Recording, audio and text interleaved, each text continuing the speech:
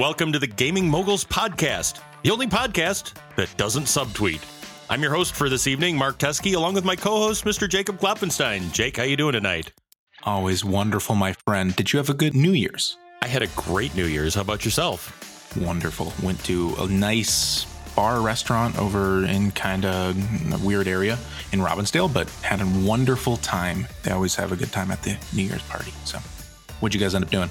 Went out to some friends that we get together with every year, and I guess the big win this year is that everybody actually stayed up till midnight, which was Wow. that by itself was a victory. But I went through the effort of bringing a large bag of games only to leave them sitting by the door the entire time and have them never ever get touched.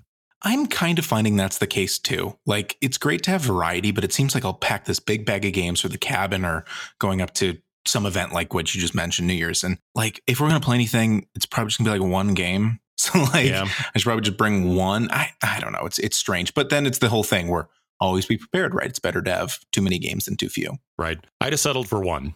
Gotcha. Having said that, my wife and family did play games while I slumbered in the morning on New Year's Day, so they got used. Awesome. As we have mentioned, it is a brand new year, which means that we should probably summarize 2019. Yeah, boy, what a great year of gaming. Both Jake and I use an application called BG Stats, which is available both for iOS and Android. And I jokingly call it a Fitbit for gaming because it tracks all of your game habits and game playing and timing and everything like that. And, you know, at the end of the year, it gives you some pretty cool stats that you can look back at. So, Jake, how'd your year go? It went wonderfully. This is my most played year, I believe. I think I beat 2018, but through shenanigans of getting a Crokinole board later in the year and playing it like 40 times. How many plays did you get this year, Mark? Mine was up this year as well. I ended up with 312 total plays this year, which is it's probably up about 10% over last year. That's pretty big. I ended up getting 450, but that number has a bit of an asterisk because about 30 or 40 of the plays are Crokinole, which takes 15, 20 minutes and is not, it's a board game. It's weird. It doesn't quite count as a board game, but it does. I don't know. Yeah, and I think we'll kind of get into this a little bit more. I think a lot of your plays, you tend to play smaller games a lot more times. Yes. Counter that. I think I don't play mid-weight games as much as you do. I think I play either really heavy games like 18XX a little bit more than you do, or I play like really small, fast games like Crokinole or Keyforge or something like that. Sure. So how many different games did that turn out to be? 450 plays for me and 156 different games. Yeah, I ended up with 150 different games. So that's interesting that you have so many more plays, yet not that many more titles. Yeah, I mean, a decent amount of that. We'll go through what we played in just a moment, but my H-index is a little higher than you, which an H-index is functionally how many games you played how many times. So if you were to play like 3 games 3 different times, that's all you only played 9 times throughout the year, your H-index would be 3. So my H-index is 9. So I played 9 games at least 9 times. And your H-index is what, Mark? My H-index is 5. So I tended to be wider rather than deeper. Yes, but I think you played more games like 3 or 4 times than I did. I think I'm more of like a kind of snaky little sweeping curve. And I think you're probably a little more plateauy if I were to guess. Well, one of the things I did this year, talking about doing, everybody talks about a 10 by 10. That's complete nonsense in my world. There's no chance I'm going to play 10 games 10 times in any year ever, unless like my collection burns to the ground. And let's not even joke about that. But so my goals this year were to do a 1 by 100 and a 2 by 50. And this year I thought I'd add a 3 by 33 to the mix. And, as the year went on, I thought, heck, let's see if we can do a 4 by 25. So I guess it'd be a 25 by 4 or something. I'm getting it backwards. So I hit all 4 of those and managed to hit 25 games 4 times, 33 games 3 times, 50 games 2 times, and 100 games 1 time. Yeah, I do the same thing, but I do keep a 10 by 10. And I was like 2 plays away. I had to play Gents once. And I had to play The Great Zimbabwe once, which I could have done online, which I do count my online plays for that. How many different people did you play with this year? This is actually one of my favorite stats. Looking back over the course of the year, I don't track every single person. Like if there's somebody I just randomly sit down with once, I'll put them in as an anonymous player. But it gives me credit for 94 different players, of which 76 were named. So, wow, I got a chance to game with a lot of people this year, and that's awesome. That's amazing. Yeah, I have the same mentality as you, but I think I'm even more stark. I usually have to play with somebody 2 or 3 times before I'll add them into my little stat app thing. I have 150 different players, but only 74 are named. So I think all of the anonymous people become the difference between 150 and 74 there. So 76 different people. What are your top 5 games you played this year, Mark? Interesting collection. If you would have asked me to guess, I probably would only hit 1 or 2 of these. I would say actually every single one of these games was new to me this year. That's an interesting stat. I guess I am all the new hotness. Every single one of my top games was the first time I played it was in 2019. The top 2 games at 8 plays apiece were Eggs of Ostrich, a little 3-player only Japanese import game that our friend Ashley showed me. Gugong was actually my highest played big game at 8 plays. I played 18 New England 6 times, which is pretty good, being that was just released kind of late summer, early fall. Across the United States, a Japanese import by Hisashi Hayashi. That one got played 6 times, and Istanbul 6 times. Good collection there. That is a much more interesting list than mine. Mine is pretty boring. It's all the ones I think you'd think I'd get a lot of reps into. Mm-hmm. I played Crokinole 33 times, played Keyforge 26 times. I played Arboretum 20 times, which is amazing. Metro X 15 and Azul, I played 12. The interesting part of my list is actually just down from there. Once you go past startups, then it's 18 New England, 18 Age of Steam, The Great Zimbabwe, Gentis, Irish Gauge, Paxmere, 1846 Bus, and 1849. All of those having 6 or more plays this year. So I did a good job. That's a wall of heavy. Yeah, I did a good job right beyond that of getting a lot of frequent plays. But at the very tip top is all those really quick, fast, easy games that I know are going to do well with a lot of different people. Huh. So as is a tradition with a lot of board game podcasts, let's summarize our year. So we did a little bit of our play stats and BGG stats, but let's talk about the hobby in large, shouldn't we, Mark? Yeah, indeed. Yeah, we've got a few different categories that we've gone through here and made our selections for, the pithy things like Game of the Year and so forth. This was harder than I thought it was going to be, Jake.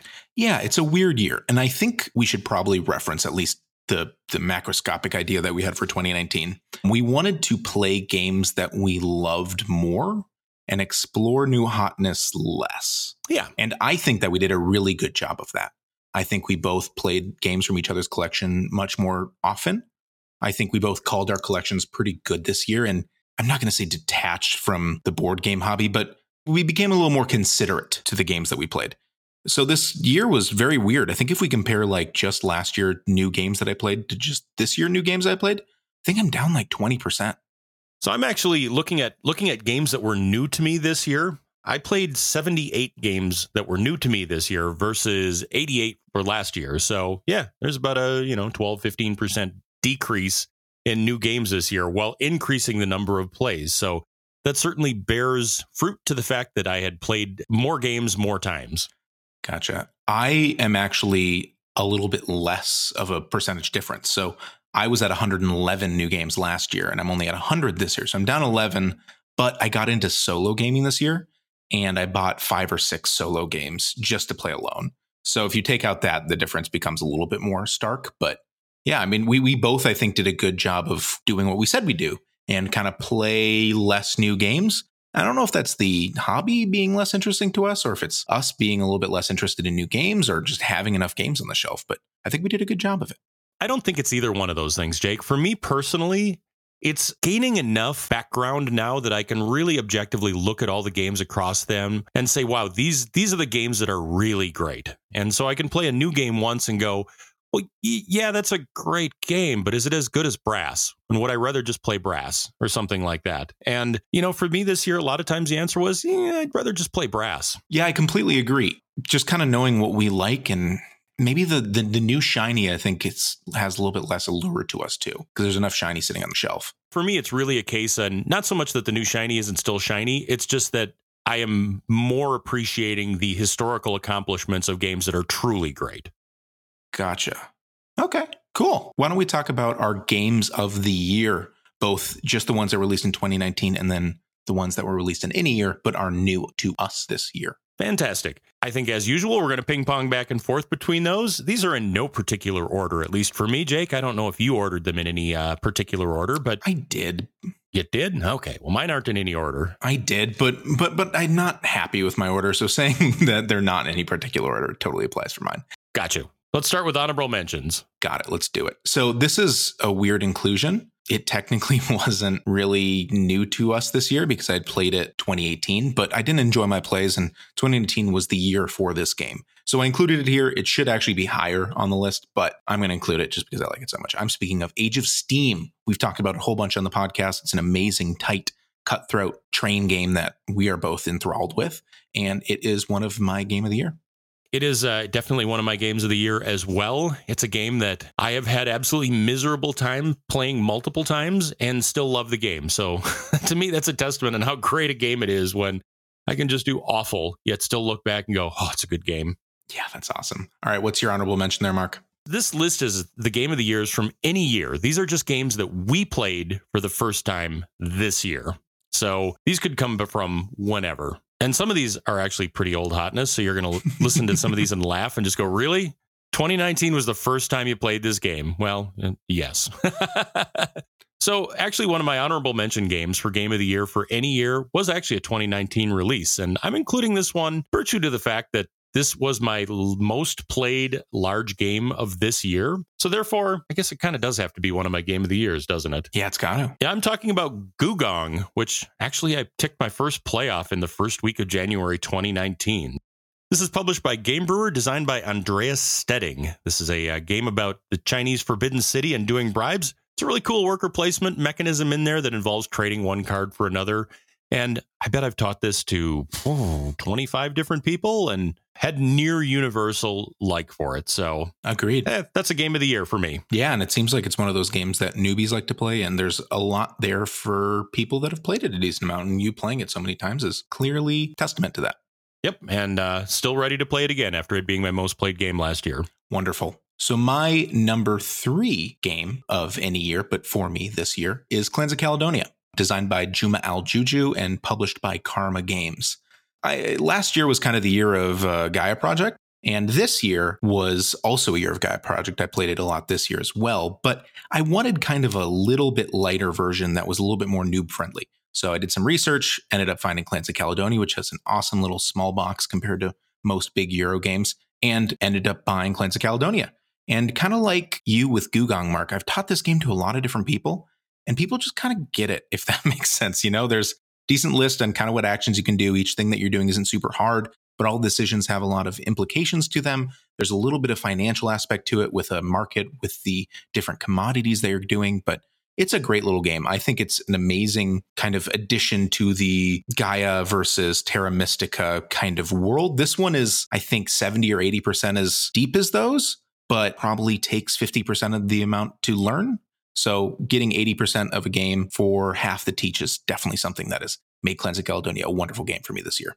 And I would also say 50% the playtime. I mean, this thing spins through pretty quickly as well. And all of those things, it's a very high bang for the buck experience as compared to Gaia Project and Terra Mystica. Are those bigger, deeper, better games? Objectively, yes. But I think I would actually pick Clans of Caledonia more often than not. Agreed. What is your number 3, Mark? My number 3 was a surprise. This is a game I've been aware of for a long time. I had it as an app on my phone way back when I first got my phone, and I tried playing it, didn't really understand it, never really played it. So I'm not counting that as a not new for me, but I've always been interested in it. And finally, our friend Brent brought this one out and said, hey, does anybody want to learn Ra? I'm like, oh, right here. I love Knizia auction games. And so, yes, I understand this game is older than dirt, but I finally learned it for the first time in 2019. And this is absolutely one of my evergreen golden Mount Rushmore games right now. If I ever need a 1-hour game that has a lot of interesting decisions and laughs and fun around the table, I'm going for Ra. My copy is the Uber Play version. Managed to get a brand new shrink wrapped version later this year, and I've already gotten a bunch of plays on it. Yeah, I'm a huge fan of this game. We've spoken about it on the podcast a bunch, but the fact that it's a little bit on rails with what you can actually do means you can pull from a really wide amount of people into this game. And it's so fun. The production's great in the Uber Play too. I am 100% searching for a copy. If any listeners are interested in parting with theirs, let me know. Yeah. Ra by Reiner Knizia, published by Uber Play. What's your number 2, Jake? My number 2 is another financial game that is not just an auction game, but it certainly has auctions in it. I'm speaking of Container, which is designed by Franz Benno Delange and Kevin Nesbitt and Thomas Ewert. And this was published by Mercury Games. Container is a kind of economic simulation game where you are different people producing different containers to sell to this weird island that exists.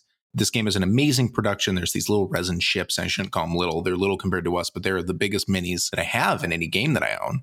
And it's just a really fun auction, kind of long, pretty meaty, but not too meaty game. I think it's a wonderful game. Jake, pretty pleased with Sugar on top. Can you teach me this game tomorrow? I have no idea how you haven't played it. It's amazing. It's one of those games that you actually owned a copy before I did. And I think it's a game that'll work. I own this game and I've never played it. And I think it's a game that'll work with your family pretty well. It's a little bit heavier than Raw, but like it's so good. And it's not as Euro-y as a lot of games that kind of try to have a little auction edit or production aspect. And it's fun showing it to people because so many people will overproduce in this game, and it's fun. It's amazing. Big ships. I can't wait. Big ships. I can't wait for you to play it. You're going to love it. So that is Container, which is my number 2 game of the year from any year, not 2019.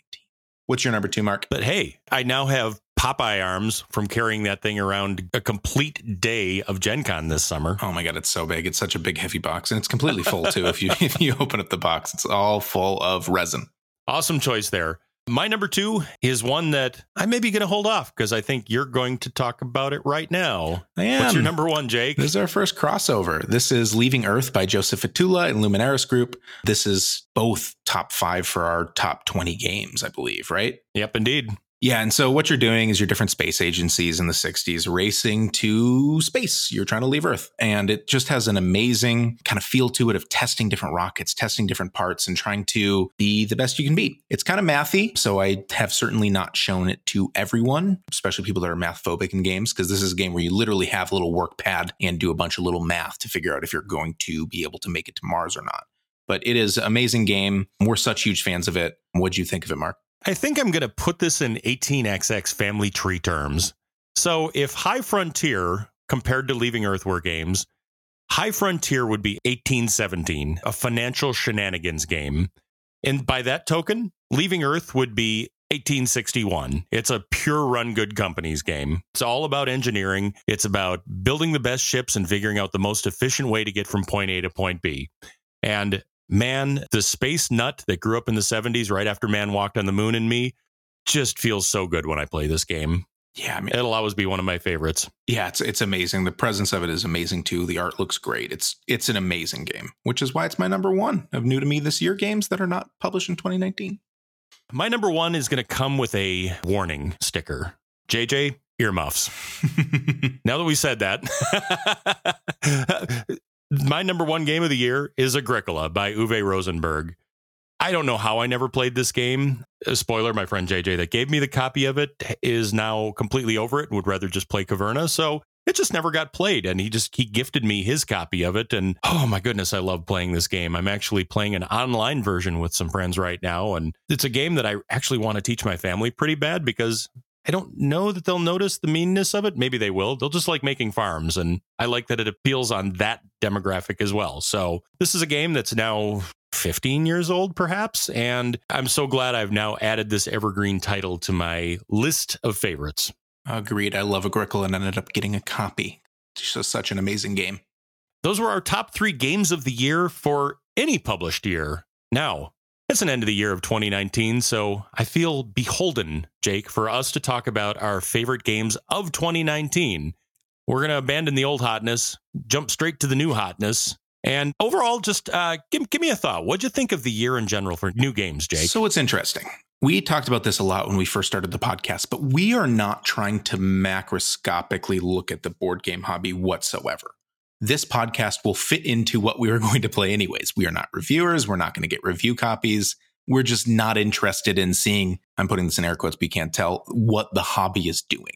So I think that 2019 may have been a weaker year, but also with that, we're not playing all the midway Euros that came out and were hot at Gen Con. That was certainly something I think we both attempted to distance ourselves from this year. Would you agree there, Mark? I agree. And I think for me, there's a very clear-cut reason for that. And I'm not the only one saying this. I'm not laying any unbelievable truth bomb on you right now. But I think that there is a very strong undercurrent in the hobby towards less confrontation and more, yay, look at the sandcastle that I built. that's not our favorite type of game. So therefore, a lot of the newer games aren't appealing to me as much because, if you look at the games that I included in my top games, some of those are fairly confrontational. And I like games that have some elbows to them and have consequential decisions. And I think there's a general trend this year towards games that are a little more multiplayer solitaire, a little more, let's see what you can achieve given no interference. Right. And I don't know that that's my favorite thing. Right. No, and it totally shows. I think we both kind of are over the whole roll and write thing.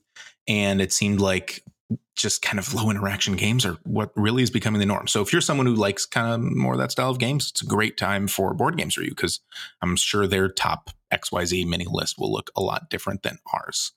With our caveats being said, how many 2019 games did you play this year, Mark? So I did play 21 games that were tagged on Board Game Geek as being 2019 releases. There are some of those that are a little questionable.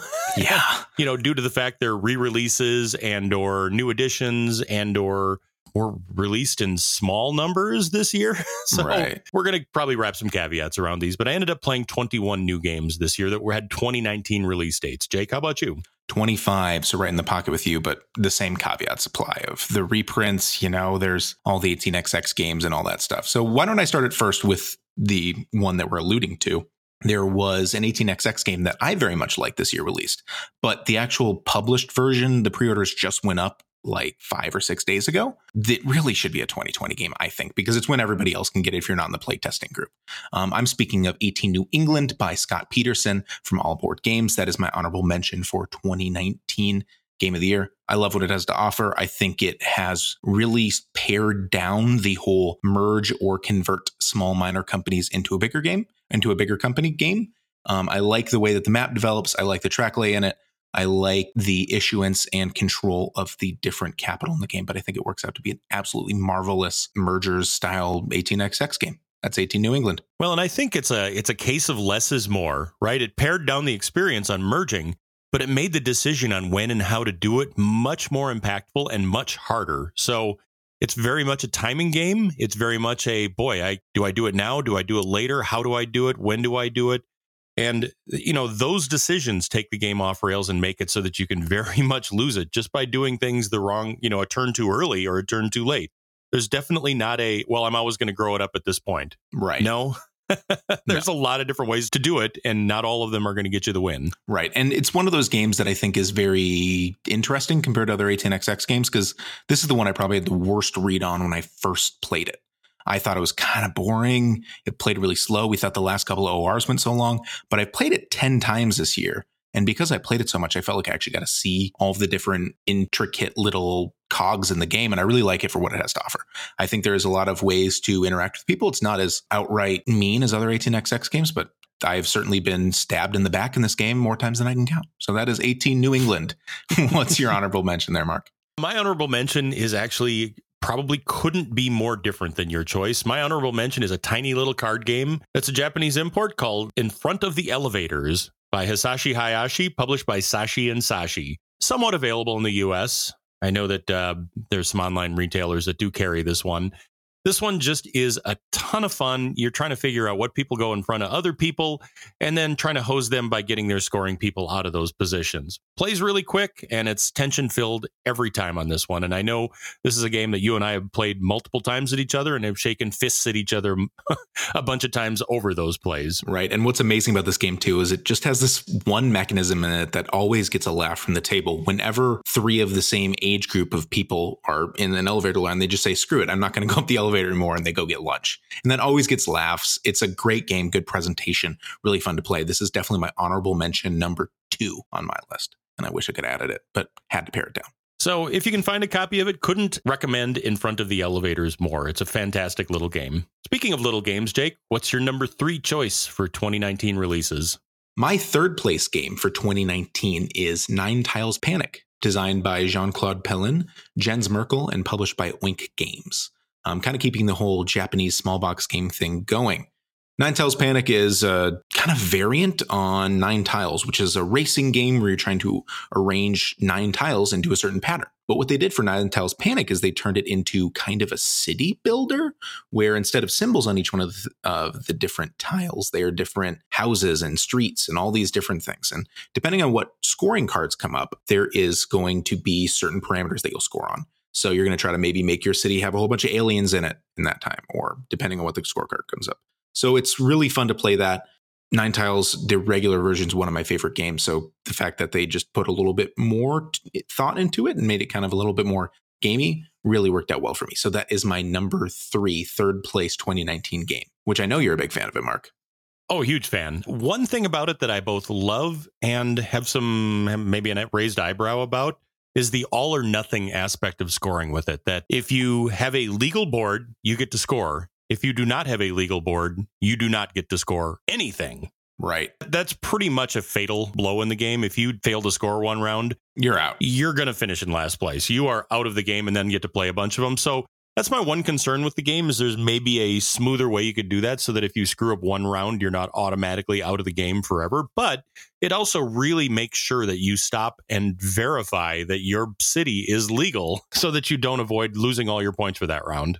Agreed. And with the fact that it's a very stressful timing-based game, I think they could probably have made it a little bit better there, but it works for what it is. And you just have to really tell people, hey, check like 3 or 4 times just to make sure your city's finished.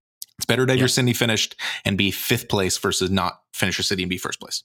Yeah, 100% on that one. And you know what? This is a type of game that just isn't going to work for everybody. And that's okay. Agreed. So what is your number 2 2019 game of the year, Mark? My number 2 2019 game of the year is actually, it's going to be my number 3 2019 game of the year, which I'm going to skip because it's much higher on your list. It is our other crossover. So my number 2, second place 2019 game is the only one of our entire 8 that you have not played, which is a bummer because I really think you're going to like this game. I'm speaking of Bus by Joris Wersinga and Joran Druman, the Splotter crew, published by Capstone Games this time. This is the 20th anniversary edition, which I know it's not technically a 2019 game, but there was no way for me to be able to buy Bus before. I could have print and played it, but anyway. So Bus, it is a different kind of transport game where you're moving people around the city to try to get them to go to different buildings depending on the time of day. It's a really tight worker placement game that has that amazing thing from Dominant Species where you place all your workers and then after everyone's passed, you then resolve all the actions top down. So it becomes very much timing and metering. Well, should I play there now? But I really need this, but I really need that. It becomes a really tight package that I think is just absolutely amazing. I think you're going to love this game, Mark. Yep. I think that's something in 2020 that I need to try sooner rather than later, for sure. Absolutely. So that is Bus. Now we are going to your second place game. I apologize that I misspoke there, Mark. What is your number 2 2019 game? My number 2 game is another train game. Go figure. It's also another Hisashi Hayashi game. Go figure. This one is across the United States by Okazu brand, designed by Hisashi Hayashi. Another import that's in a smaller box than you'd expect for the size of the game, but larger. This is one where I would say this is a mishmash of a whole bunch of things that taste familiar, yet come off completely different. Like it's kind of Age of Steam, but not. It's kind of Ticket to Ride, but not. It's kind of, it's a bunch of things, but not. It's kind of Northern Pacific and not. It's kind of Northern Pacific, but not. Yeah. So you're trying to complete routes in this game. You're trying to accumulate the most victory points. You're trying to increase the value of your shares. You're trying to kind of have a surprise number of share majority, kind of a la Acquire or some of those Union Pacific or some of those other games. And there's just a lot of things in there. There's been some rumors I've heard lately that this is likely going to be published in the US in 2020. Kind of a no-brainer there because I think it's a game that'll sell very well. Yeah, no, I'm a huge fan of this game. I think it's really fun to play. I'm excited to see who's going to pick it up and print it. For all the things that we described it, you'd think it'd be this really heavy monster, but this is like a family weight game. It's easy to play. I would not feel weird breaking this out with a group of very light gamers. Yeah, and we have played this in as little as 30 minutes. I think at MogulsCon, we knocked this out with a new player in sub 30 minutes. Gosh, that's amazing. So that is across the United States. What's your number 1, Jake? My number 1 is the one that you did not mention. It's my number 1, your number 3. PAX Pamir 2 by Cole Wehrle and published by Whirligig Games. this game really took me over this year. I absolutely fell in love with this game. I taught it with a whole bunch of groups to mixed results, and I love what it has to offer. It has spawned so many conversations between me and you. What you're doing in Pax Pamir is your different Afghanistan tribes in the 1850s trying to machinate the right kind of political movements between the conflict between the Afghani government, the British, and the Russians. And it's just amazing. The production value on it is amazing too, which makes it the fact that a lot of more casual gamers will want to play this game just because of the table presence. But it's amazing. I think I got 2 really razor tight games in this one last Friday night with a couple friends of mine that I taught it to for the first time. And, the first game, there was a lot of what? It was, a friend of mine that's very into efficiency puzzles. And the first game, he was utterly and completely lost. Did not have any understanding, because this game could not be farther away from an efficiency puzzle. It's really about, the shifting sands of allegiances and what makes sense to do at that moment. And there's a lot of different levers to pull, and he really didn't grok it, but he kind of liked it and actually, demanded to play it again the second time. And by early in the second game, he had figured it out, and it was a nail biter right down to the very, very, very bitter end of that last card coming across and getting triggered. And what a great game. A super fun night of playing Pax Pamir all night long, and that's the reason it's on my top 3 games of the year. Objectively, if I were going to look at all the games that came out this year, it objectively probably is the best game of the year, in my opinion. Maybe not my best game of the year, but I would say it's absolutely the best game of the year that was published in 2019. Yes, absolutely. That we're aware of. But yeah, yes, correct. Yeah, it's so amazing from like an academic standpoint. The fact that this game exists is just amazing. And the other thing that's weird about this game, I keep on finding myself mention that this is such a strange play of this game. It seems like every single play of this game creates such a different deck that creates all of these strange scenarios where it keeps on putting you into different situations. There's not one opening. Like, if I'm going to be, first thing I'm doing in Caverna is I'm going to take the overhang tile. This has just completely different play, and the fact that you have to really read the board state and figure out what's happening to figure out what you're going to do in your team turn is amazing. I love Pax Pamir.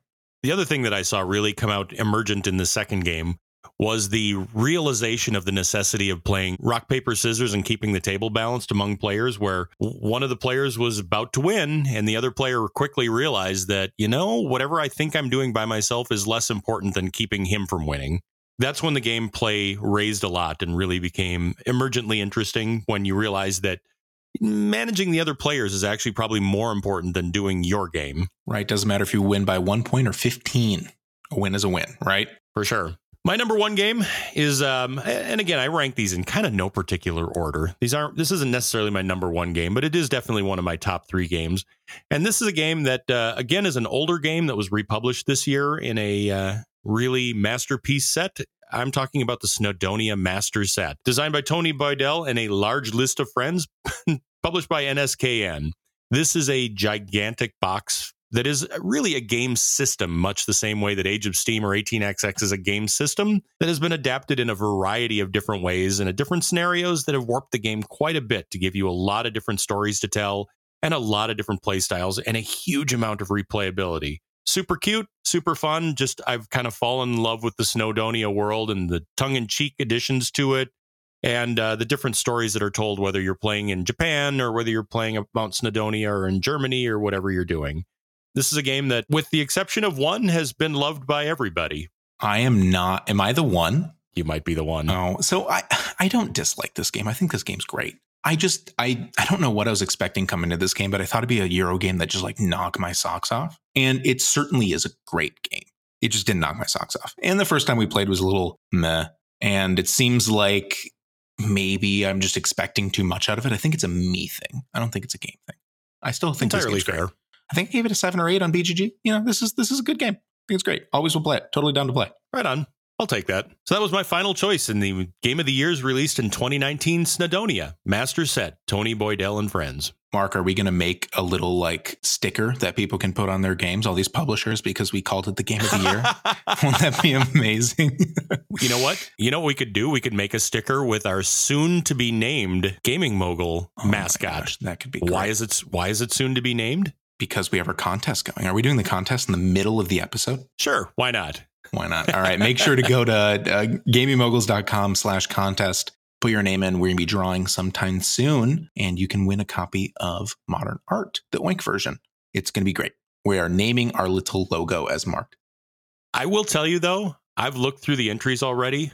Oh, they're so good. They're so good. It's going to be so hard for anybody to win. I already have a couple favorites. I don't know how we're going to pick this. I think we're going to have to do another contest to have everybody vote on it or something. Oh, I don't know how on earth we're going to nail down. There's half a dozen that are awesome. Yeah, completely.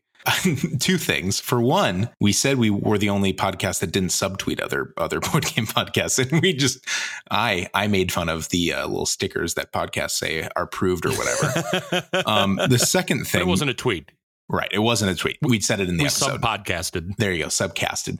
The other thing being, speaking of disappointments, I think we should talk about some disappointments we had this year. Which Snowdonia was a disappointment, but it's mainly just because I thought it'd be an 11 and it ended up being an 8.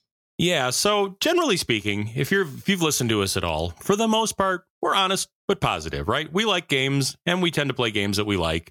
And, we don't do reviews, so we don't get this case where we just get a game and we both hate it and then we just trash all over it. That's not really our thing. Having said that, not everything this year hit the mark. And, we're going to talk about that. And I think we had to have a little chat about this one ahead of time. And we had to decide, is this game that was just disappointing because it didn't fit me, or it wasn't a game, it was different than our expectations? Or is this a game that just truly let us down because it's maybe not that great of a game? And we settled on the latter of that one. Having said that, Jake, what was the first game that you ran across this year that didn't hit the mark for you? Mark and I are pretty good, and I apologize to speak for you here, but you can correct me if I'm wrong. I think we're pretty good at not purchasing games just based on the hotness. We don't say, okay, well, here's $1 million. We want to get all the new games that are released this year. With one big exception. This publisher has completely taken us by a hold, and we absolutely love them. So I have bought nearly all of the Oink games. I think I'm just missing a couple. We've regrettably had to pick up a couple of their duds, and a 2019 release is definitely one that I think missed the mark for us. I'm speaking of Dual Clash Poker by Takashi Matsushita and Tatsuya Iwakura, and published by the aforementioned Oink Games. This game is the lightest game I think I own. I think if you were to write out the rules for rock, paper, scissors, it might actually be more complicated than Dual Clash Poker. And it's not that interesting. Functionally, what you're doing is you're playing war multiple times across the table, but the one person who's the highest will win the entire section of war. So it's 2-player teams, 2-player versus 2 players, and you functionally can play whatever card of your 7-card hand. And if you ever play a card that's the same as the person that you're playing against away, then both those cards cancel and then the next highest wins. So it's like this weird thing of choosing when you're going to choose what to play when. It's just, I don't know. What'd you think of it, Mark? Yeah, this would have been my honorable mention disappointment game this year as well. I have some mixed thoughts on this one. Number one thought is that, first off, to remember that this was actually a game that came out of a Japanese movie or something like that they designed for this. So I almost mentally categorize this as an art piece in the same category as Void or something like that. That this is really like a movie prop, not necessarily a game. And it's, if you're a completionist in collecting, that's probably a thing to add to your collection, like we are. Yes. So that's thought number one. Thought number two is, like a lot of Oink games, there's kind of a game within the game. And I think the real game in Dual Clash Poker is the negotiation with you and your partner trying to outthink and metagame the other players rather than just the card play. Like, I don't think the card play is actually even the game. Well, yeah. So it's that poison thing from Princess Bride. Did I poison him? Yeah, Did I poison exactly. myself? Right, and then you go right. how many layers deep until you figure out what you think they're going to do. And then ultimately it ended up for me just kind of being like a random thing and tracking what people have played, which you can easily do because all the cards are face up. I don't know. Yeah, it's definitely a one-trick pony. And thus, from a publisher we love, this one's not the first one I'm going to grab off the table. There it is. So what is your number 3 disappointment of 2019, Mark? So my number 3 is a game that is from a major publisher that doesn't have a lot of misses to their portfolio. In fact, they tend to pick just one game a year and really promote the daylights out of that one. And that game is Corinth by Days of Wonder. It's a roll and write designed by Sebastian Pauchan. Actually, this isn't a bad game. I actually don't have anything bad to say about it. The reason it was a disappointment to me is it was the realization that the oxygen had left the roll and write room. Like, everything has been said, and that it was heartbreakingly meh. For a big publisher, it was entirely forgettable. And that was the moment I looked at it and went, okay, maybe we're done with this roll and write thing. Maybe it's time to move on. I think if people have listened to our podcast, I think they can kind of see that theme. It seems like we've just really kept the roll and writes we like and gotten rid of most of the ones that are kind of meh. Like I said, it's not a bad game. None of the games I'm listing are air quotes bad games, but I was disappointed by it because for exactly those reasons. So it's Corinth, Days of Wonder. All right. What was your number 2, Jake? My number 2 is a game that I kickstarted for really no apparent reason. I like the art. I thought it'd be kind of a fast game. And if you were to describe this game on like a sales sheet, you think I would love it. It is Race for the Galaxy, but with dice, but not a dice game like Roll for the Galaxy is. I'm speaking of Fantastic Factories by Joseph Z. Chen and Justin Faulkner and published by MetaFactory Games, which I believe is their first game they published on Kickstarter. So this game was pretty affordable. It delivered about 6 or 7 months late off Kickstarter. And it is exactly what I just said it was. It's like kind of Race for the Galaxy, but with dice and no roll selection. So I was like, oh God, I'm going to love this game. It just, for some weird reason, won't grab me. I've played this game 3 or 4 times. It does exactly what it said it is. I'm not missing any rules. I've read them a whole bunch. It's about as light as these kind of games could come. It's just really boring. I don't really care what my partners or my opponents are doing. It really becomes an efficiency puzzle, but the decisions I find are pretty easy. I think this could be a game that people would really like if they were trying to get more people into like engine builders. It's probably the lightest engine builder I know of. It plays really fast. It plays concurrently, so you do a lot of game and not a lot of time, but it's just kind of disappointing. I don't have anything else to say about it. I've given this game every opportunity to really jump out and be something I love, and it just won't. I don't know what it is. Well, I think we can safely say that's maybe one I probably won't ever get the chance to play. Which is weird because it's one of those games that I'm fine promoting to other people. Like my friend Steven might actually buy my copy off me. And it's a game that should do what it does, and it does, but I don't know. It's missed the mark for me, so it's a disappointment. I have nothing else to say about it. I actually think it might be a game you might like because I think your kids could like it. And it's fast, but it'll be interesting. Maybe I'll let you try it sometime. That is Fantastic Factories, my number 2 disappointment. What's your number 2 disappointment there this year, Mark? So my number 2 disappointment is a case that sometimes it's the ones you love that hurt you the worst. This is a game I wanted to love so bad. And after playing it 3 times, I have no desire to pull it off the shelf and play it again. I think there is some game there, but it's never a game I'd rather play over something else. And I'm talking about Black Angel by Pearl Games, authored by Sébastien Dujardin, Xavier Georges, and Alain Orban. This hurts me so bad because Troyes is one of my very favorite games, and this is the spiritual successor to Troyes. And there's never a time I wouldn't rather play Troyes. So I thought Troyes in space is going to be, just a sheer home run, kind of in the same way Gaia Project was a home run, shifting Terra Mystica to space. But yeah, it wasn't that. Just kind of empty. Every time I got done playing it, I just kind of went, that was a thing. I just haven't been drawn to play it again. So it's pretty, and it's pretty going to sit there on my shelf for quite a while. It's funny. I don't know if I had like premonition on this or something, but I didn't super actively avoid this game, but I certainly didn't help you get it played, if that makes sense. Like, I think there's a couple opportunities where I could have played it with you, and I was just like, you know what? Let's let Mark figure it out and see if it's something I want to do. And I never played it, so I don't know if it's a bad game, but I guess I was not subject to the same disappointment you were. It's always a bummer. Yeah. When you just really want to love a game, it just doesn't work. That's exactly the case. It's not that it's a bad game. I enjoyed the plays I had of it, but it wasn't what I thought it could have been. Right. And I think that's why I'm disappointed. Absolutely. How about number 1, Jake? My number 1, I will say is a pretty bad game. So you know how there's a lot of games, and this is discussed a lot in the 18xx community, where it's how can you grok information on the board the most easy way? So for example, take 1817, right? People will always complain about it because there's 3 different sizes of companies and that you should be able to change the different stock market markers so you can see different heights. So you can easily see how much shares are in each company, for an example or something. The entire game of this next game I'm going to describe is just looking at the board and trying to decode the information. Like if you were to have a computer program that would make this game easy to see, it would be a much better game. I'm speaking of Noctiluca, which is designed by Shem Phillips and published by Z-Man Games. Function with this game is it's a dice drafting game where imagine a kind of hex grid that's shaped like a hexagon, where there's a bunch of different spots on the outside where you can put down tokens and you can take 1 lane's worth of dice. And you get to get all the dice of 1 number. So functionally what you're doing is you can look at the board, count up however many dice are in each pathway, and then just take that. That's the entire game. Then you're taking these dice that you get, putting them into little potions to get yourself points. That's the entire game. And it is so tedious, so annoying, which is such a bummer because if you know the name Shem Phillips, he's a designer of the North Sea and of the Kingdom. Of the of series. Of the of series. He's the of series guy. And you just would have thought this game would have been a little better. And it's just, no thanks. I'd so much rather play Sagrada, because then the dice you're drafting are A, not about grokking information that exists on the board, and B, you're actually doing something interesting with them versus just looking out and saying, okay, well, that one gets me 6 dice, but I don't get to use this 1 die versus that one. It just felt really hollow and didn't ring true for me. Ultimately, this game is pretty light. And there's nothing you like more in a fairly light game than a ton of AP. This game is the easiest, most AP-inducing thing, because what happens is everybody recounts every row, every combination, every time. And it takes forever for what's generally a pretty light game. Right. And it's one of those games where I haven't done this, obviously, but I'm going to theorize again because we just fire from the hip. That's what we do on this podcast.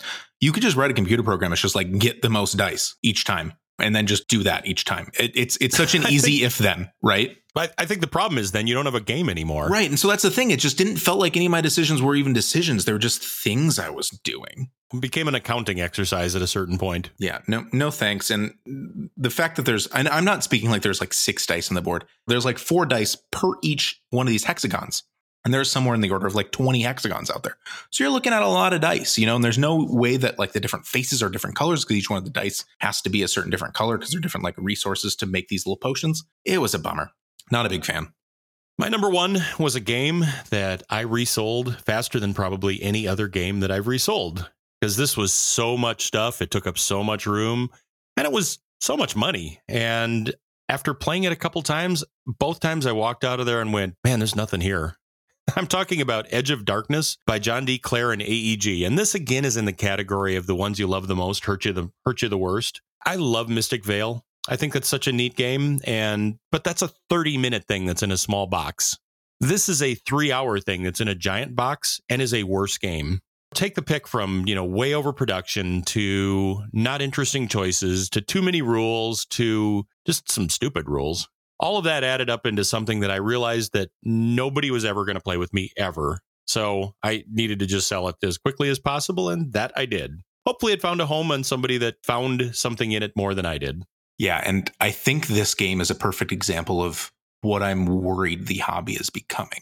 It is a completely bloated, and I'm speaking this only in production-wise value, thing to just have stuff in it. Like it had minis in it that had no apparent meaning out of it, right? Like they were just markers, right? They were just player pieces, right? Literally a meeple would have served the same purpose. 100%. And then they also had, there's a wall, there's a full-size like miniature castle, like a DM screen in this game. Just cause like they were card rests, right? Well, no, it was actually a cube tower. Okay, it was a cube thing tower where, yeah, so you'd put in like the cubes that were attacking and they'd fall into one of 3 bins. If a bin reached a certain threshold, then whatever monster was stacked up against that one would attack. Got it. The problem with that is, so that's actually interesting and kind of innovative, and I've seen some good implementations of that. The problem is that every monster, no matter how cool the artwork or the theme on there, was utterly vanilla. Now, there's this concept in Magic about vanilla creatures. Like a bear is just a 2-power, 2-toughness creature, and there's nothing interesting about it. It has no special powers. It's just there. A 2/2 creature. It's just there. And every single creature in this was functionally vanilla. Right. Was it a vampire? Was it a pixie? Doesn't matter. 1 damage thing or a 2 damage thing or a 3 damage then it just thing. becomes this number brutal accounting thing that just becomes very boring. Anyway, that was my number 1 biggest disappointment of the year. Edge of Darkness, AEG, designed by John D. Clare. Wonderful. Let's yank this back into the positive, Jake. Woo! I'm smiling. I'm so happy. So perky, Mark. Things we are really looking forward to next year. This was actually my favorite thing that we did last year. And it was we were very new at the podcasting thing last year, but I think it was such a fun idea because we both like running games, and we never really know what the other person kind of wants us to bring and play. And hearing this part of the thing is just my favorite thing. So what we do is we kind of name our top 3 games to play from each other's collection, and our stuff that we played maybe once or twice, and we just really want to get back to the table. So Mark, why don't you start us off? I had to go back through and look at your list of games that you have, and Jake, there's more crossover than I thought there was. So I was actually doing the math on can I pick a game that I own also that's in your collection just because I really want to play it bad? No. I'll make a point of picking stuff that I don't own. I tried to do that as well. Right. So, because if you look at things that we both own, that we both really want to play, that brings stuff like Arkwright into the mix. And I don't think there's any question that we both really want to play that one bad. Yes, absolutely. Of the games that are in your collection that we don't jointly own, My number 3 choice, in no particular order, is a game we talked about in the intro here. This is a game which is air quotes published in 2019. I'm talking about 18 New England, designed by Scott Peterson, published by All Aboard Games. And for all the reasons we talked about it earlier in this episode, I'm down to play this a whole bunch more times. And God willing, in 2020, maybe we can play with a production copy of it. Yes, absolutely. Well, and this is interesting too, because I've played it a bunch and you've played it a lot too, but most of our plays have been online. I don't even know if like Tyler's played this game. It's just like one that the like local crew has just completely missed out on it. Because we played it a bunch online and I played it a bunch on the Sundays group, but I haven't played it with like John or any of the 18XX guys. We played it locally. We played it at Klopcon with John. So John has played this. Okay, gotcha. But he's only played it once. Yeah, I think that's very fair. True. So anyway, no, I think that's a great choice. And hopefully, even though I'm a whatever prototype copy of it, I should get an upgrade kit, I think is the plan. So should see the nice new art. Yeah, that's a game I would definitely like to play more. What's your first choice, Jake? These are in a particular order, going in least interested to most interested, but my least interested one, I'm still very much interested. We played this one once and it was a completely suboptimal play. And it's been a little bit of an earworm to me. It's just been a game I've kind of been thinking about more. And I just want to actually see what it has to offer.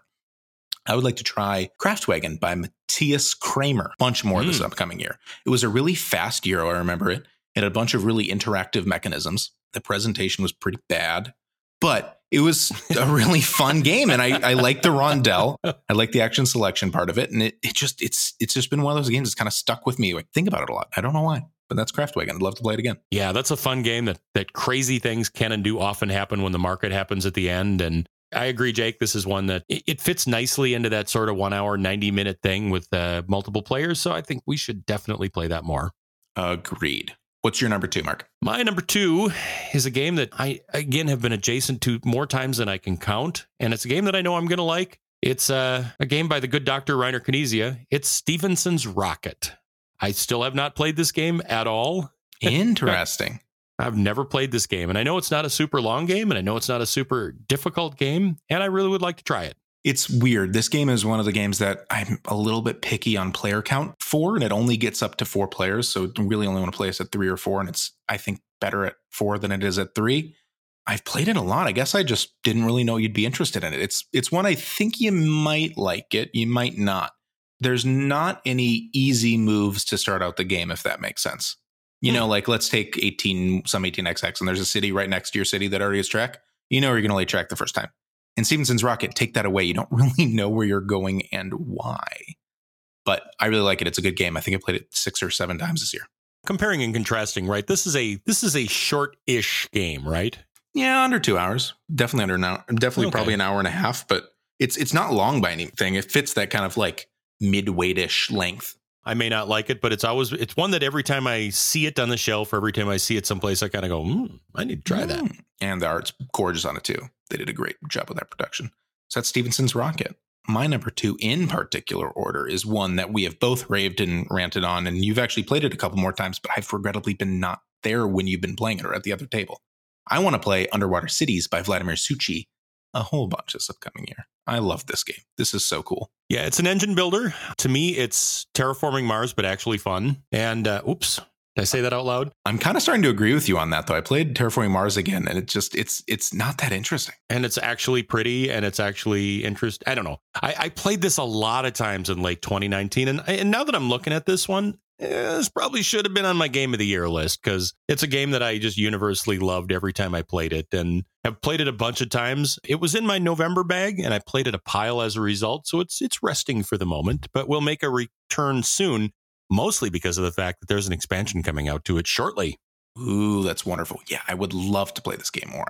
I just scratched the surface, played it awfully poorly, and just didn't really understand everything that was going on, and I want to circle back to it. It's so cool, man. And I think this is a game that honestly could use an expand. Like, I don't really get that interested in expansions for the most part, because most of the time I don't play enough of a game where I need more.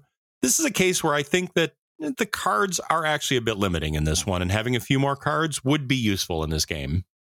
Agreed. So that'll be fun next year, the year of Underwater Cities. Right on. What's your number 1, Mark? All right, my number 1 is a game that feels like a lot of times it's kind of always the bridesmaid. And like, it comes out a lot and it gets mentioned a lot and everybody kind of goes, and it never actually gets played. to the point where we finally did play a couple of times online last year. And this is one of my it's one of the two Splotters I actually like. It's Indonesia by Splotter. And we played this online a couple of times. There were such suboptimal plays online that we both made huge mistakes. We were still figuring out how the website worked. For and sure. I remember saying in the chat, whoops, misread that. I just didn't, it's one of those things where you're just like, you're not in front of the game. So like we're just missing out on certain things and just completely shot ourselves in the foot. Well, and I sort of realized in our play of online stuff that I don't like online websites that enforce the rules for you. Agreed. I much prefer a sandbox implementation along the lines of like Tabletop Simulator or our, Board 18 plays of online, because what happens in a game that enforces all the rules and the turn structure is you do something and then you come back and just a bunch of things happen and you've lost a bunch of your pieces and you don't know why. Like, what happened there? I don't know. Somebody moved something. Oh, they took over my company. You have to like go back and read the log and see. And I don't like that. I learn the game and I understand the game better if I personally have to manage the game. And I felt that I was really disconnected from our online plays because I was not actively managing the game. So therefore, I'd recommend we'd play it online, but maybe we shouldn't. We should just play this. I think what has happened is I think Indonesia has been put with the 18xx's as a game that we kind of don't play on Wednesdays just because it's a little too financial. We know certain people in the group aren't going to like it that much. We kind of don't want to subjugate someone who's not interested in this kind of game to something. But it isn't. I don't think Indonesia's even that long. If we were to get a 4-player game with people that know that like this game, I don't think it'll take much longer than 2 hours, maybe 2.5. Yeah, probably true. And there's enough of us that air quotes know it that I think we could rip into it pretty quickly. Agreed. I love Indonesia. It's one of my favorite Splotter games. We will certainly play it next year. Sounds great. All right, Jake, what's your number one? My number one is my last game I played in 2019, and it's the game they absolutely murdered me at, which is Le Havre by Uwe Rosenberg. So, that was a great way to end the year, Jake. I'm sure it was for you. I have played Le Havre 2 or 3 times now, and the same things happened every single time. I play it. I get to about 2/3 the way in, and I have no game end situation planned whatsoever. And then I'm just dead in the water. And I was off to a pretty early lead. I thought I was doing really well in that game. And then shipping happened and everything went poorly for me. And I went from I never ramped up with the amount of points I'm making per turn. I went from I'm making like 5 or 6 points a turn, pretty much every single turn until the end of the game, versus everyone else was like making -2 points at the beginning and then starts ramping to make like 30 in the last couple of turns. I want to try Le Havre again and not do my little running around just yanking stuff and actually focus and try to build an endgame strategy. I am super happy with my play. It's actually the first time I ever took loans, which is amazing because actually loans are pretty desirable in this game. And I had actually a pretty scary pile of them at one point. I think I had 6 loans at one point or something like that, and was able to parlay all that into an engine, which allowed me to just go crazy at the end and ship a ton of points. And it was by far my best score in that game. Yeah. And I think it was because I was doing some dumb stuff too. I took a lot of stuff that you didn't care that I took that I thought you did. And I didn't need whatsoever. And it was just like wasting resources on stuff and time on stuff that completely different matter. So I think I've played this game 2 or 3 times, and every single time it's been the exact same style of play where I don't really know what's going on and I try my best. And then I forget that like the game needs an end game strategy and I just don't have one. And then I lose. Yeah. You did the 18xx equivalent of buying 3 trains. Yeah. And in a game where 3 trains are bad. Yeah. Just like no game end plans. I ran out of money, but I was doing real well at the beginning. So yeah, that's Le Havre. I'd love to play it again. And I think knowing how much you like the game, I think we'll have an ample opportunity to in 2020. That is an anytime, any place game for me. Now, not out of each other's collections, what 3 games would we like to play much more of in 2020? Our collections, your collections, anybody's collections. What would be the games that if you look back in 2020 and your top of your list on BG stats were inhabited by these games, what are those games, Jake? My top 3 are all kind of the same game. So 1817 is delivering in 2020, starting in February. And I just have this weird idea that I don't play 18xx anymore. I just play 1817. The financial levers that you have in this game is amazing. It's a game that just seems to have such an amazing system. I want to know it really well. I could totally just see myself playing this a bunch next year. So I want to play 1817 a bunch. I want to circle back to all the Age of Steam maps that we have. I have played on a very sad amount of them. And then finally, I want to play more Splotters. I have all of them, all the good ones, and I just haven't had a chance to play them that much in person this past year. I already have scheduled day 4 Food Chain Magnet coming up pretty soon, just teaching a new player. But I want to make sure those are not just garage queens. I want to have them actually be brought out and played versus just brought to the game store and sat there. What are your 3, Mark? I will take a pass on Food Chain Magnet and Great Zimbabwe, but I definitely want to try Roads and Boats and Bus. So those and Antiquity and Indonesia, I'm down to play with you. Agreed. And to be honest, I kind of agree with you on your 2 that you choose to ignore. I think I've played Great Zimbabwe a lot, and I don't think a lot of local people are interested in it. But yeah, I agree. What are your 3, Mark? Okay. My first one's a game we played once in the fall, and I don't think we even got the flavor for it. This is City of the Big Shoulders by Parallel Games, designed by Raymond Chandler III. I think the problem is we both kind of came in with an expectation that this was an 18xx game with industry instead of trains. And it's not that. And I think our expectations weren't met, yet I keep hearing multiple people say how great this game is once you start appreciating it for its uniqueness and the fact it's not an 18xx game and it's not Arkwright. And I want to explore that more because it's beautifully produced. I like the theme, and I think there's more there than we saw in our first playthrough. Agreed. And I think our perception of it was weird too. Like, I think we definitely thought it'd be what it is. And I think the marketing for that game did no service on what it actually is. Right. Well, and I think it's confusing because there are chunks of it that are literally directly ripped out of 18xx. I mean, the stock round is direct. Like, I taught it by just saying it's an 18xx stock round. Next.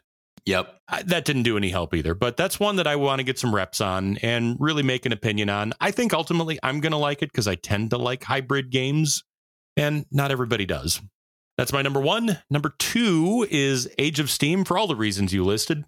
And a couple more. One is that this is a game that has become a complete earwig to me strategy-wise. Like, I realize every time I play it how stupid I am with it and how terrible of a game player I am at it, to the point where I've started like reading up on Age of Steam strategy, and then I realize I'm even dumber. And the more I read about it, the worse I feel about myself in this game. And that's a game that I want to develop a level of mastery around. So, there's only one way to do it, then play it a bunch of times. Also, I've never played any map other than Rust Belt. Oh, that's sad. I played way more than you, but still, that's not a lot. I know. Awesome. Yeah, Age of Steam will totally be one that we'll play a bunch next year. And we all know it well enough that we can just rip it out and play, and there's no teach. So that's a plus 2. And the third one is 18xx. All of them. Like, I'm not even going to pick titles on this one because I just want to play more 18xx. I didn't play enough last year. I played a bunch of a few titles. And there's a bunch of titles I really didn't get to play at all, and I want to play more. So, more trains. That's, I guess, my underlying theme. There it is. I completely agree with that. So, the final thing I think we'll do on this episode is the resolutions. Whenever the year ends, it's kind of a new chance to wash the stink of the last year off and try to figure out what you want to do for the upcoming year. What are some of your gaming resolutions this year, Mark? So, my first resolution for 2020 is that I think I learned a lesson this year around hype. I bought a couple games that were highly hyped, most notoriously Black Angel and also Edge of Darkness. I'll give myself a pass because I think I kickstarted Edge of Darkness in 2017 or something like that. But I'm going to really make a point of not buying games on hype alone, that it's a considered purchase on games that I have tried before and know that I'm going to love. And so it's maybe a case on just not buying games that I've never heard of or just have never played. Now, I am going to grant myself the imported game, especially Japanese game exception, because I don't know where you're going to try these games otherwise. And I just like collecting them for collecting's sake because they're beautiful and I like playing them all.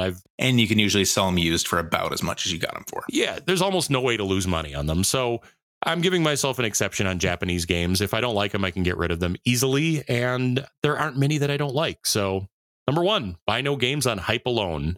What's your number 1, Jake?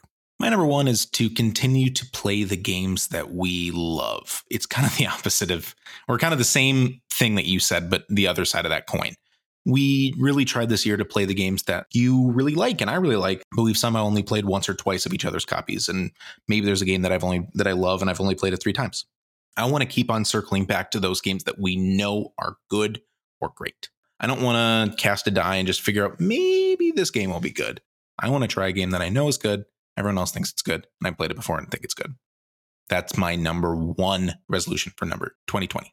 What about you? What is your number 2, Mark? My number 2 falls hand in hand with the comments I made earlier about Age of Steam, that there are a bunch of evergreen games that we both love, and we both have played a few times and have played enough to realize that we're bad at them.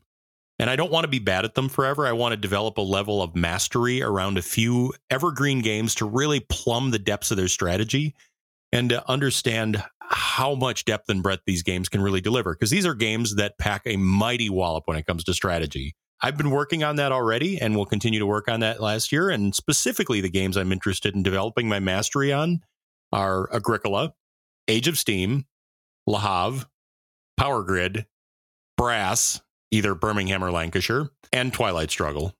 That is a mighty fine list. That is a fun gaming group. You know, if you could say pick one of those 6 every single week, that'd be a totally fine game week, you know? Well, and game year, I mean, take just those games plus a few fillers and call that a game year. Oof. Oh, yeah. Forget about it. You about could have a worse year, man. Absolutely. You know, completely agree. That's an amazing resolution. Okay, what's your number 2? My number 2 is kind of, again, all saying the same thing, but from different sides. I want other players of our game group to run their games they're really excited about. I think me and you definitely bear the brunt of the load by our own choice, not by anyone in our game group not buying games. But if other people are really excited about a game and really want to try it, I'd love to try their copy before buying out a new game. You know, like I'd much rather play all these games that people in the game group consider 9s and have never played with us. I want to play other people's games more often. That is my second 2020 resolution. It's a great resolution. I mean, I love Teach, and I don't do Minnesotan well. That whole Minnesotan, I don't care. What do you want to play? And if somebody says that, I'll just go, boom, we're playing this. So, right. And I think it's something as simple as I want to play Dennis's game this week or whatever. Choose any person, you know, just Dennis, what'd you bring? Pull it out. I don't care. Just play it. Just what do you think is your best game in that box? Bring it. You're bringing these games every week. You know, let's play some. Sounds great. My number 3 is very similar to that goal.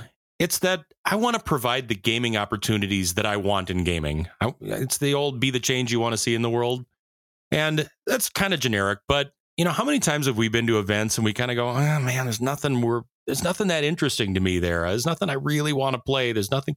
We should be providing the type of things that we want to play, because I guarantee we're not the only ones that want to play that. So I think we took a big step towards that by launching Moguls Con last year and doing the gaming convention locally. That's the kind of gaming convention we would want to go to. And I want to do more of that this year, whether it's hosting events or teaching games better or offering to game master games at other conventions or for, you know, whenever possible. So again, just sort of be that change in the gaming industry that I want to actually take part in. Yeah, that's awesome. I try to do that this upcoming year and have more scheduled game days, which I think it did an okay job of. It's just the issue is my house is just not as conducive as your house is for hosting games, you know? Mm-hmm. Wonderful. I think that's an admirable goal. So my number 3, my last one, is continue to meet new people who are interested in the same games that I am. So when I first started this hobby, I think you did what everybody did. And I tried to convert all of my high school and college friends into gamers. It worked okay. You know, I mean, certain people got interested in them, certain of them didn't. But what's been so amazing to me in the last 3 years, and Mark, you're a huge example of this, is people who like these games can totally be really, really, really good friends. You know, so maybe start with games that we share the same kind of games, same kind of passion for certain games, and explore friendship from there. I'm not saying play with random people to play the best games in the world. This is definitely a hobby that I would much rather play with amazing people than play amazing games. But give people a chance if they like the same games as you to really wiggle into the group, because it's amazing the amount of amazing people I've met in this hobby. I'll say the backside of that one too is that, you know, at the end of the day, really it is the people and it is the gaming with people. And boy, I would rather play games I'm not interested with people I am interested in. I mean, from a friendship wise, don't misread that. Then not play at all. Agreed. At the end of the day, the part that I love, and we talk about this all the time. Hey, there's a blah, blah, blah group getting together on Sunday. And I'm just going, yeah, but my friends aren't there. Right. And I guess my whole thing is, my idea of this is I've made so many amazing friends through these games I love. I need to keep on having an open mind that I can keep on doing that, if that makes sense. Yep. 100%.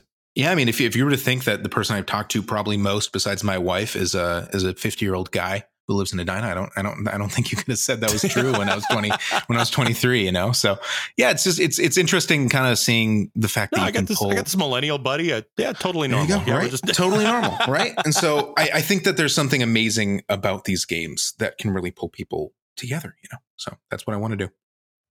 That is a fantastic list of resolutions, and look forward to meeting as many of them as we can. As you can tell, we did not really summarize what our last year's resolutions were, so we'll just say that we're 100% successful in all of these. We did great. We did great. I can't believe we did as well. Well, I think the main one was that we wanted to go deeper into our collection, and the numbers bear that out. We absolutely did that. Maybe not as deep as we could have, but we certainly played less titles more. Agreed. Well, this has been a wonderfully long episode. We should probably wrap it up. Sounds great. Hey, year ends are always a blast. We hope you enjoyed it as much as we did. Here's to a great 2020, Jake. Cheers, man. Here's to a great 2020. Good night, everybody. Good night. This has been the Gaming Moguls Podcast, co-hosted by Mark Teskey and Jake Klopfenstein. Please find us on iTunes, Spotify, Google Play, Stitcher, or TuneIn. Feel free to join our Board Game Geek Guild, guild number 3431. Find us on Instagram and Twitter, @GamingMoguls. Or reach us via email, jake@gamingmoguls.com or mark@gamingmoguls.com. If you like the Gaming Moguls podcast, please tell a friend. Thanks for listening.